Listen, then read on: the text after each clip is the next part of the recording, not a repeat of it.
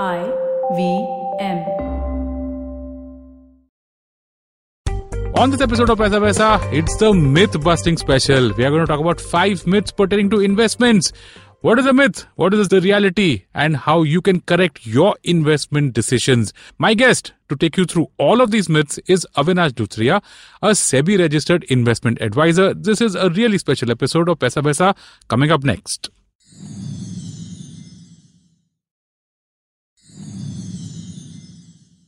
Folks, welcome to Paisa Vaisa. I'm your host Anupam Gupta, B50 on Twitter. And boss, this is the myth busting special. You know, I've done 200 episodes of this podcast. And sometimes I feel, what kind of advice are we giving to people? Is it good? Is it bad? And I think at the margin, I think we are doing a good job.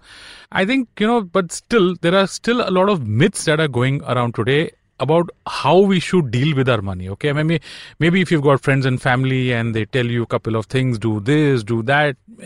Some of it is good advice, some of it is bad advice. But there are some myths, okay, MYTHS, which are totally and completely wrong. And we're going to bust a few of them today. To do that, my guest, Avinash Luthria, is a SEBI registered investment advisor, okay? And one of the first 10 fee-only, advice-only financial planners in India. He's going to explain to us his background. What does fee-only, advice-only means? And if his name sounds familiar, he's written a couple of very provocative columns on the Ken, okay, which really make you think, because some of the stuff that he's written is contrary to a lot of the advice that you maybe keep on hearing or reading around, right? So Avinash, welcome to Paisa Vaisa. Thanks so much for doing this for us. And before we get into the entire myths and realities concept, I want you to tell our listeners something about yourself, because you've got a totally fascinating background. You started your career with private equity, and here you are, you're a financial advisor, and I believe among the first in India to have that certification from SEBI. So welcome to Paisa Vaisa. Let's just start with an introduction to yourself. Thanks, Anupam, and thanks for having me on the show. A bit about myself. I was an early student of finance from a young age. Realized that I need to get some formal education, so I went to do an MBA from IIM Bangalore. During that MBA, I was also an entrepreneur on the side. So 6 days a week I was a student, and 1 day a week I was an entrepreneur at a startup that I co-founded with a team of lawyers, which did legal research for US law firms, etc. Sometime after that, I joined a private equity fund. In its early days, I was in the private equity world for about 12 years. And you're making fairly large investments. You're backing entrepreneurs, and you're making fairly large investments of, say, 100 crores each investment. And each investment seems like kind of life or death when you're doing it. But in some ways, I realized that the decisions you make as an individual are even more life or death. A person puts 80% of their money in equity. That's even more life or death than, my 100 crores investment from a 1,000 crore fund in one company. So after about 12 years of private equity, I decided this is what I wanted to do. I had an interest in personal finance for a long time. And Nobel Prize winner William Sharpe has said that, the problem of planning for retirement and investing for it is one of the hardest problems in finance.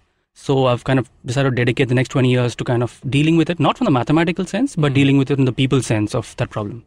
Okay, great. So tell us about the financial advisor part, right? You're a registered investment advisor, which is a SEBI given license, I believe, and which is fundamentally different from what we know as the IFA, the independent financial advisor, or the mutual fund distributor.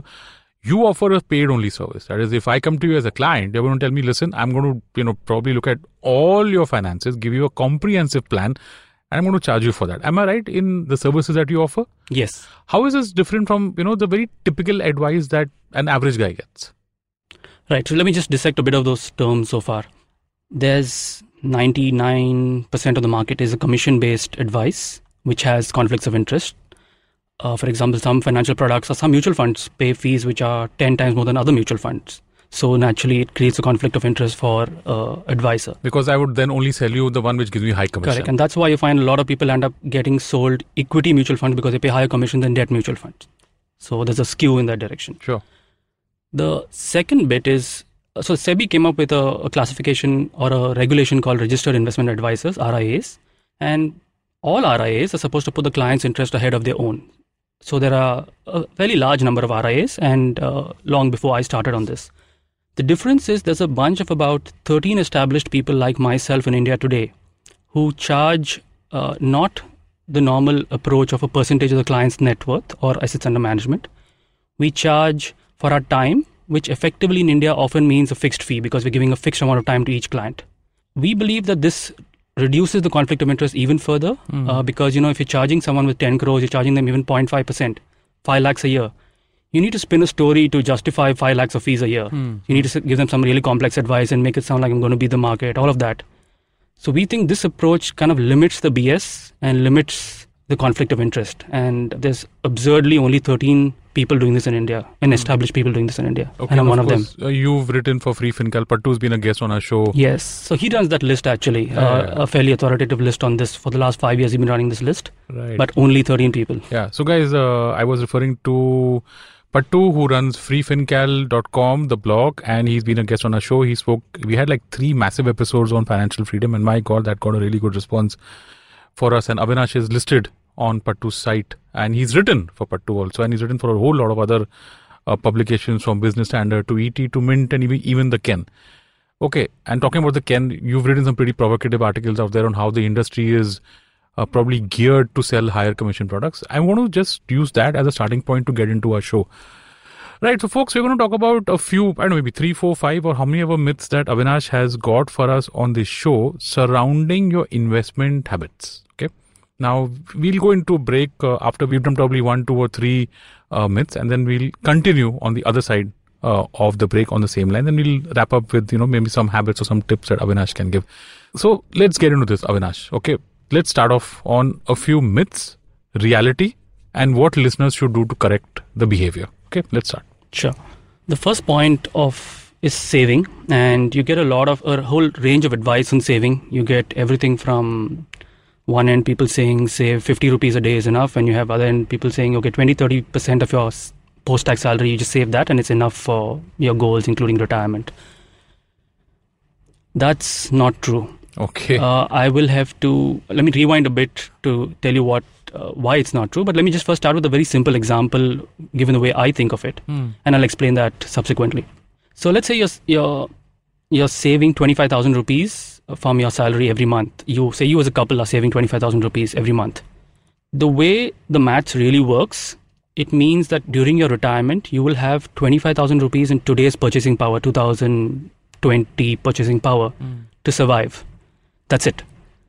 And that's not going to buy you very much. Sure. If you're going to pay rent from it and you're going to pay whatever, you're really not going to be left with very much to survive. So you're going to be living a pretty bad retirement. The way the math works is something like this, that, you have some of the mistakes in that calculation is people use very high equity return assumptions. They assume very high allocations to equity.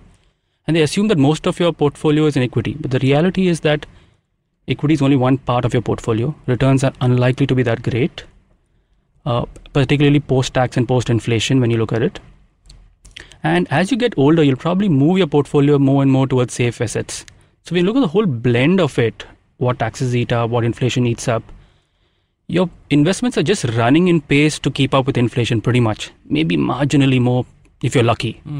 So I've written about this on Free FinCal, where I've said that you should just assume that you'll get 0% real returns. What that means in simple English is your investments on the whole portfolio just runs in place to keep up with inflation. Sounds very conservative or pessimistic, but it's not actually.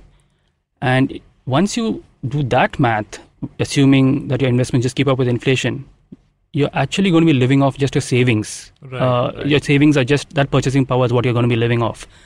So when you slice and dice the numbers, you finally find that if you want a decent quality retirement, you need to be saving about half of your post-tax salary, which is pretty painful and pretty tough. Yeah, it is. It's tough for all of us. Yeah.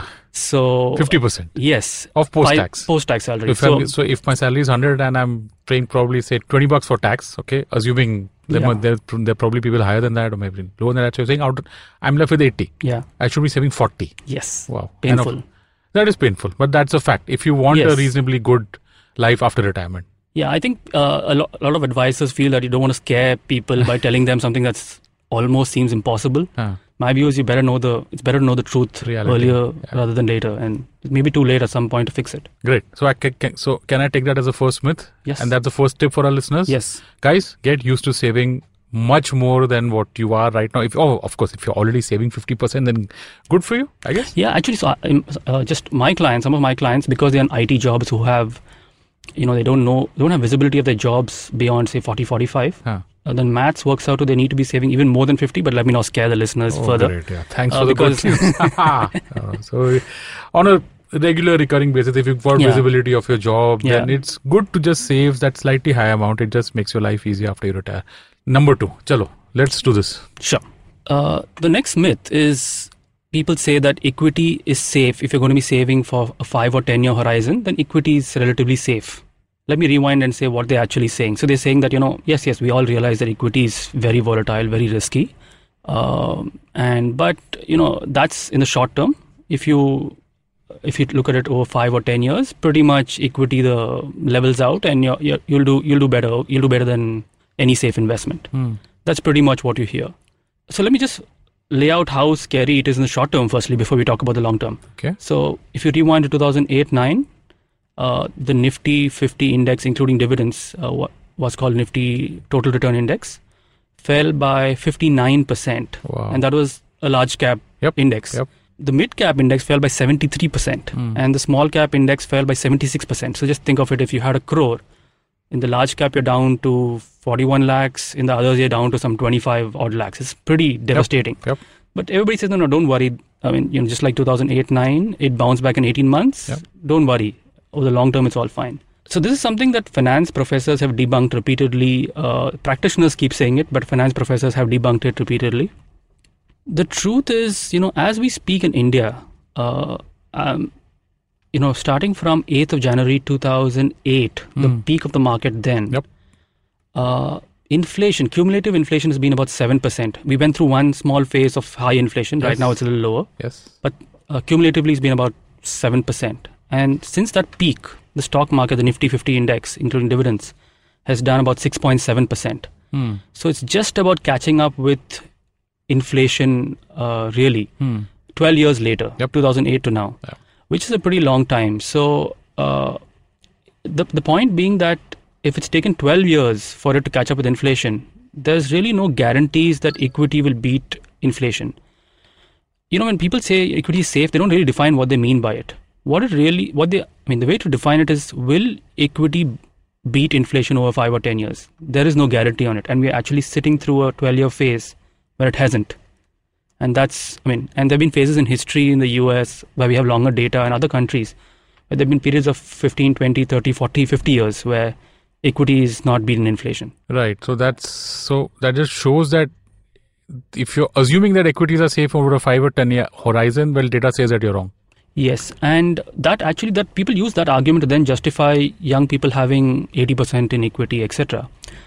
Forget about just the fact that we're not robots who can, not panic in a 2008-9 type crash. It's just not true. So it's better that people know the reality, and when you do the math, it's kind of hard to justify more than a 60-70% allocation to equity, even for a young person. Right.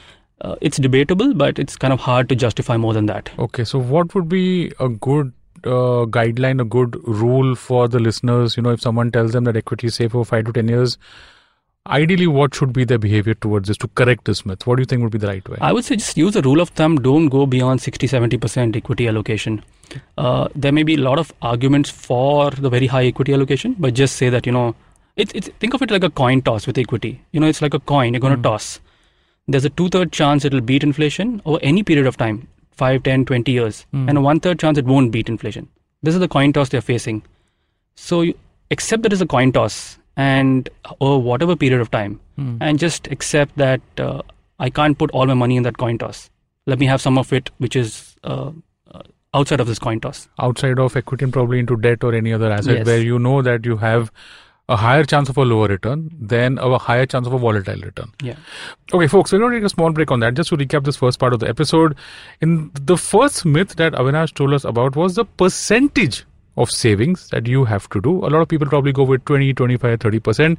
Well, if you want to have a slightly more comfortable retirement, you should be looking at 50% of post-tax salary. Okay, so just keep that number in your mind. And the second myth that we spoke about was equity returns. Someone's told you that equity is safe over 5-10 years. Well, guess what? History doesn't support that argument because, as Avinash said, over the last 10 years, inflation has been about 7%, and the Nifty total return index for the last 10 years has given 7%. So it's just kind of catching up on that. On the other side of this break, we're going to be back. We're going to talk about a few more myths, the realities, and how to correct them. Don't go anywhere.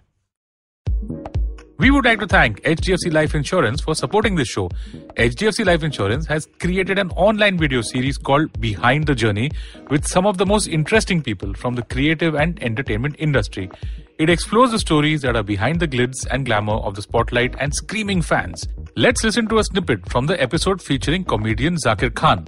It's not like कि मैंने आज यहाँ पे ये पैसे invest करें तो इसमें तो इतना रिटर्न आया नहीं, अब मुझे नहीं करना. एज आर्टिस्ट होना जो है वो लॉन्ग टर्म गेम है, वो शॉर्ट टर्म गेम नहीं है. आपको उसको कंसिस्टेंटली अप्रोच करना पड़ेगा, day by day and for years.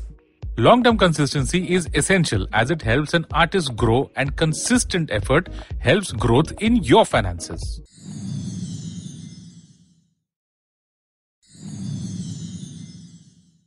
And welcome back to this special episode, the Myth-Busting Special with Avinash Luthria, a SEBI-registered investment advisor.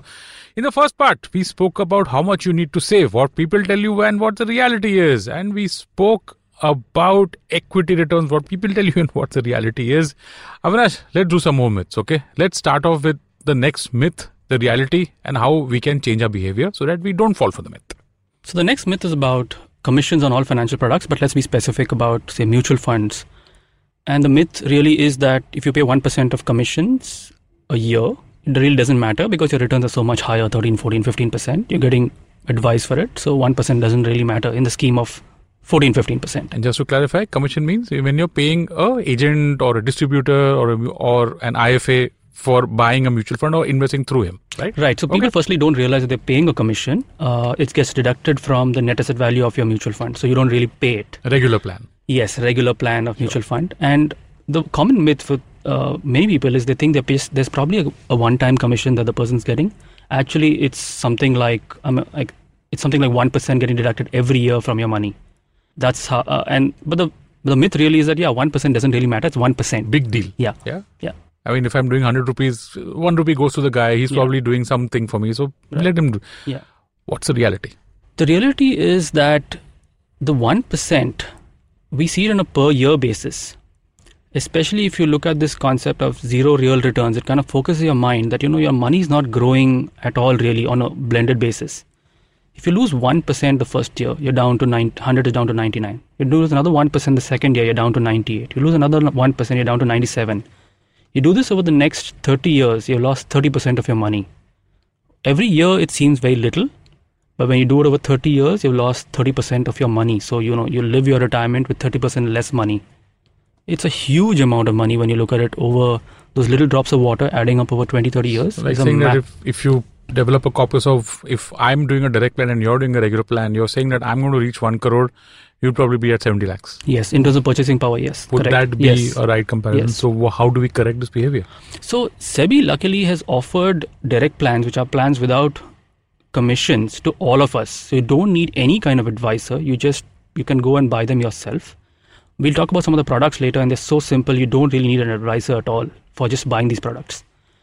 It's a pretty terrific innovation of SEBI that saying that, you don't have to go to anyone. It's your money, you keep it. You want to spend it, give it to someone for advice, give it. And SEBI's actually allowed that. So every single mutual fund in India has a direct plan, which allows you to save on this commission of, say, 1% or a little less than that every year. And you need to look for the word direct plan. If it doesn't say anything, if it says regular plan, it's a regular plan. It means a commission plan. The words are very confusing. Regular plan is actually commission plan. And if it doesn't say anything, it's also still a commission plan. So you need to look for that word direct plan. The only exception is ETFs, exchange traded funds, are automatically direct plan. So, but otherwise, for most normal people, look for the word direct plan. Yeah, so that's like saying that if I see a mutual fund which says XYZ mutual fund, super duper fantastic regular scheme, say, okay, that is a regular scheme, means I'm paying commission. And if the same scheme, okay, without the word regular, but with the word direct, means that's what I should go for. And if it doesn't say anything, it's actually a commission scheme. Okay, folks, look out for that. Okay, regular versus direct. What's next? What you hear everywhere is that the average mutual fund, the average active mutual fund really, and let's say equity for the timing, the average equity mutual fund beats the index. And that's why you go to a fund manager, because he can make you richer by beating the index. Yeah. So that's what we all hear in the papers, and we've been hearing that forever. And that's what you still hear even today. As you'd expect, the reality is different. Okay. And now you're getting to hear a bit of, in the press saying, okay, in large caps, it's getting harder for the mutual fund managers to beat the index. And it's recently a problem where the mutual fund managers are finding it difficult to beat the large cap index. But don't worry, we'll come to that. But there's mid caps where they can beat the index. And maybe there are a few fund managers. You've got to find the right fund managers who will beat the index. Yeah. Maybe. So a lot of that. So let's take each of these through. Sure. Firstly, Standard & Poor's puts out a report every 6 months all over the world, and they do one in India. They've been doing this for about 10 years now. And the report for the last 10 years has been saying that the average equity mutual fund manager, at least in large caps and pretty much everywhere, doesn't beat the index.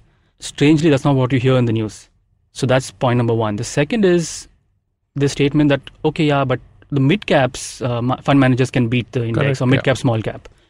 There, the report, which is called the S&P Indices versus Active Funds India report, SPIVA, is a little more ambiguous, but ambiguity doesn't mean proof that the managers are able to beat the index. It's basically there's enough noise in the data, there aren't enough funds to look at the data. And the reason why, this analysis in general is so different from what you'll find as, you could say, other amateur analysis, is that the worst performing mutual funds get merged into the better performing mutual funds. And they disappear from a database that you go to check Value Research or Morningstar. You won't find their data. Sure. So you as an individual or anyone doing analysis looks at the surviving mutual funds, which are by and large have done better.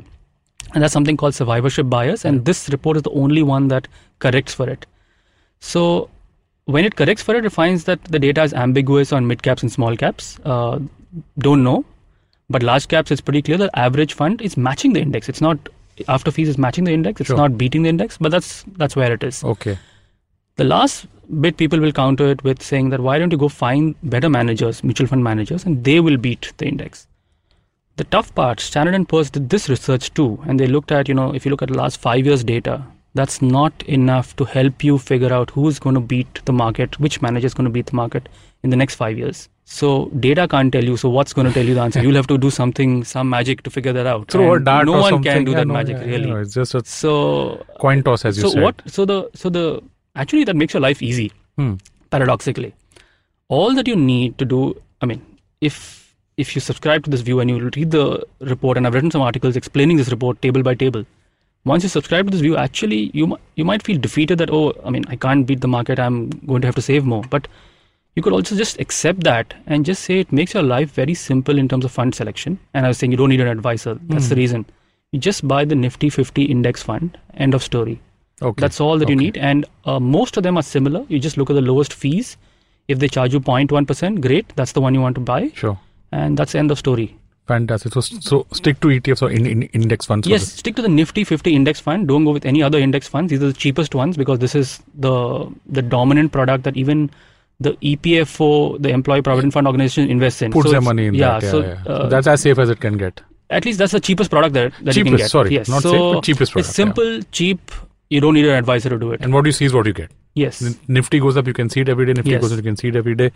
Okay, Avinash, so we've got time for maybe one or two more. So tell us, what do you have for us? Sure.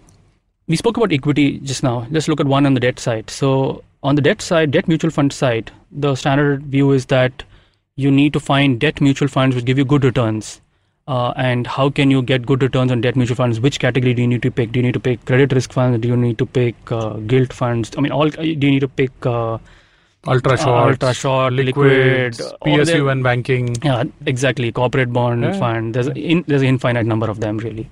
The myth here is that actually, firstly, let's start. Who needs a debt mutual fund? Firstly, what is a debt mutual fund? A debt mutual fund is when you get to the nitty-gritty of it, it's actually just a way to get a more tax-efficient product for someone in a high tax bracket. So if your tax bracket is below 20%, you don't really need a debt mutual fund.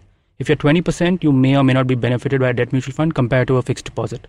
If you're at 30 or more higher tax bracket on your income, then a debt mutual fund might help you. If you can stay invested for about 3+ years, it'll help you maybe make about 0.5, 0.6% more than a fixed deposit. A little bit, but that little bit is worth it because as you know, it adds up every year. Yep.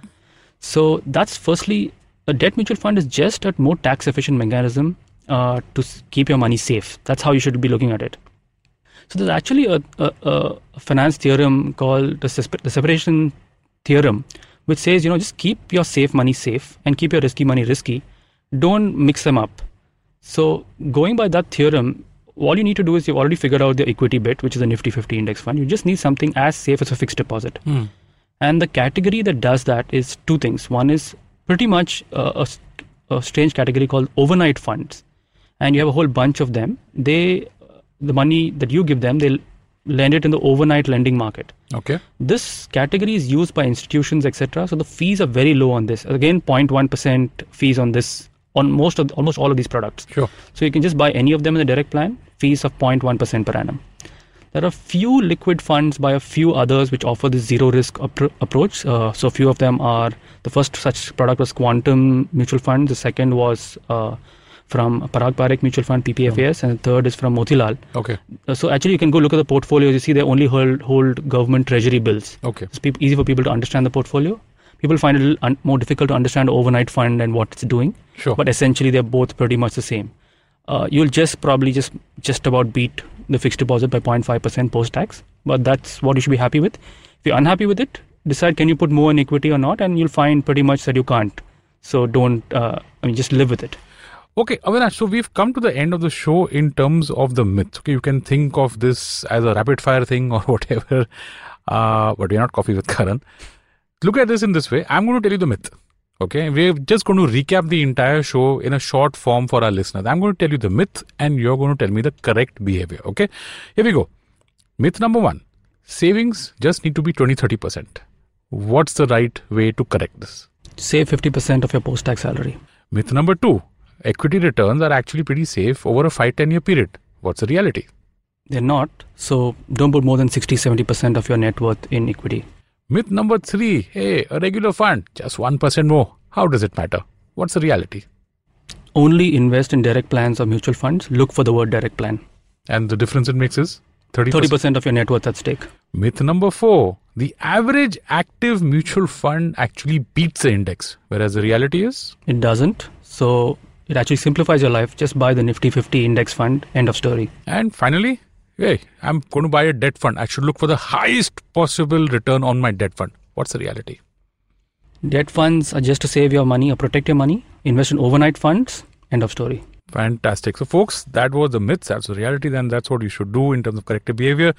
I'm sure all of you are wondering where you can reach out to Avinash for probably a more detailed discussion on each of these things. Okay, we've just summarized some very generalized myths and some very generalized solutions. As Avinash would admit that each case of a person is very different.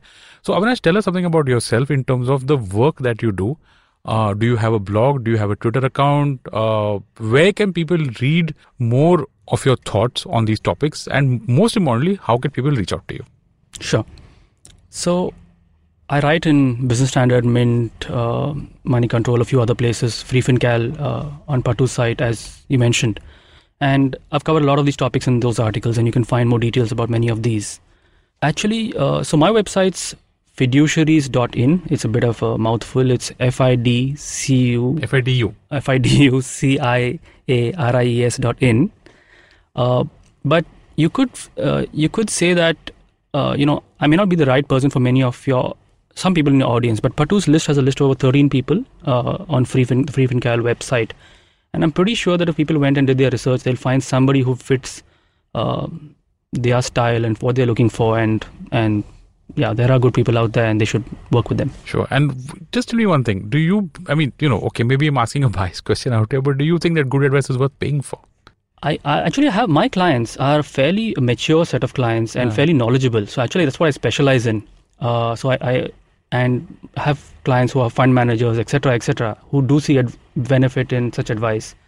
So I think the fact that fund managers are finding this advice worth paying for is probably some proof of the pudding. You've got fund managers client. Awesome, folks. So that is a wrap on this show.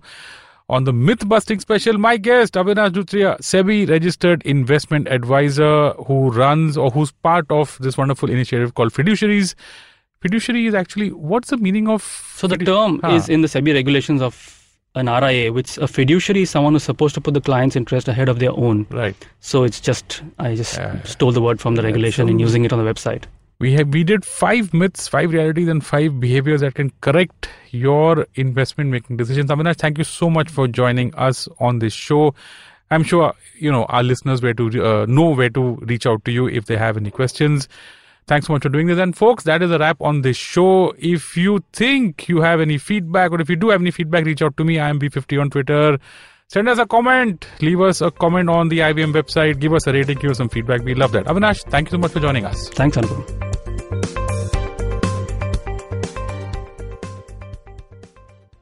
No material on this show should be considered as financial advice. The material on this show is for informational purposes only. Please consult a financial advisor before taking any investment decision.